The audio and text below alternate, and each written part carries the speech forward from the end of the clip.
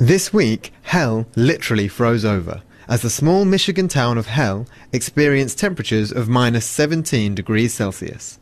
And Hell wasn't alone.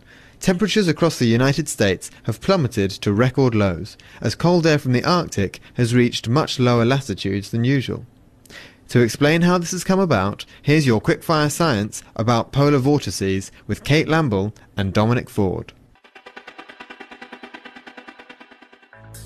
Around the Arctic and Antarctic, air rotates in structures called polar vortices, which mix very little with air at lower latitudes. In Antarctica, this mass of air is so enclosed that very little warm, wet air ever blows in, with any likelihood of forming rain.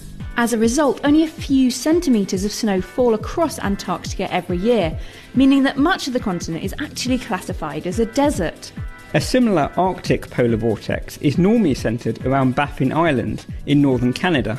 But in recent days, a weather system over the Pacific has pushed northwards, forcing part of the polar vortex south over the US and Canada. In North Dakota's largest city of Fargo, this has led to temperatures plunging as low as minus 35 degrees centigrade, cold enough that frostbite can set in even underneath clothing. In Indianapolis, meanwhile, all non-emergency driving has been banned and people have been urged to stay indoors. In 2010, it was a similar migration of the Arctic polar vortex, which led to incredibly harsh weather across Europe. As the fast-moving belt of air which serves as the boundary between warmer southern air and cold polar air is driven by temperature differences, it weakens when the Arctic is at higher temperatures. The Arctic is currently warming more rapidly than lower latitudes.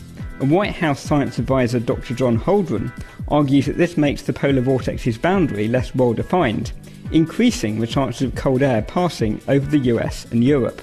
As a result, he argues that global warming could, rather counterintuitively, lead to more extreme cold spells like this in the future.